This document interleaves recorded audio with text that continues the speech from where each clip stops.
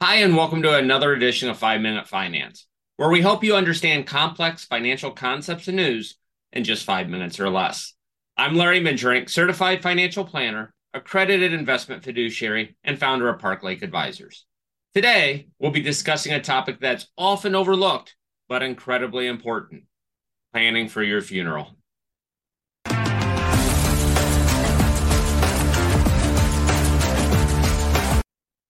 Most people don't like to think about their own funeral, but it's essential to have a plan in place to ensure that your final wishes are carried out. One way to plan for your funeral is by writing a letter of instruction. A letter of instruction is not a legal document, but it's a letter written by you that provides additional and more personal information regarding your estate. It can be addressed to whomever you choose, such as the executor, family members, or even beneficiaries. Think of it as a cheat sheet to your estate. So what should you include in your letter of instruction? First, you'll want to include the location of important legal documents, such as your will, insurance policies, titles to your automobiles, deeds to your properties, and more. You should also include a list of your financial assets, including savings and checking accounts, stocks, bonds, and retirement accounts. It's important to include account numbers, PINs, and passwords where applicable. Next, a list of pensions or profit-sharing plans, including the location of their explanatory booklets, can be included in your letter of instruction. It's also a good idea to include the location of your latest tax returns, Social Security statements, as well as any safety deposit boxes and their keys. Lastly, your letter of instruction is a great place to leave burial or cremation wishes. You should consider giving your location of your cemetery plot if you have one. You may even wish to specify which hymns or speakers you would like included in your memorial service.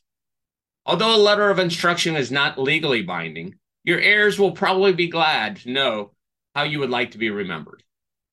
It's also helpful to leave a list of contact information for people who should be notified in the event of your death.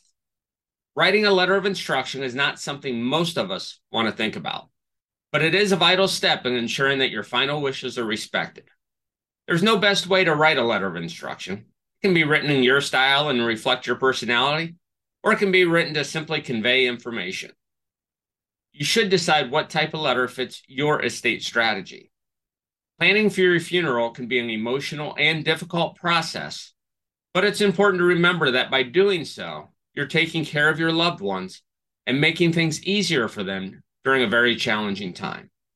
A letter of instruction can help make the process smoother and ensure your final wishes are carried out. That's it for today's episode of 5 Minute Finance. If you have any questions or comments, please feel free to contact us via email at info@parklakeadvisors.com or by phone 517-887-9905. Don't forget to subscribe to our podcast, or if you're watching on YouTube, our YouTube channel. Be sure to follow Park Lake Advisors on social media platforms such as Facebook, LinkedIn, and Twitter for more quick financial bites. Thank you for joining, and until next time, happy learning. Discussions in this show should not be construed as specific recommendations or investment advice. Always consult with your investment professional before making important investment decisions. Diversification and asset allocation strategies do not assure profit or protect against loss. Securities offered through Cambridge Investment Research Incorporated, a registered broker-dealer, member FINRA SIPC. Advisory services through Cambridge Investment Research Advisors Incorporated, a registered investment advisor.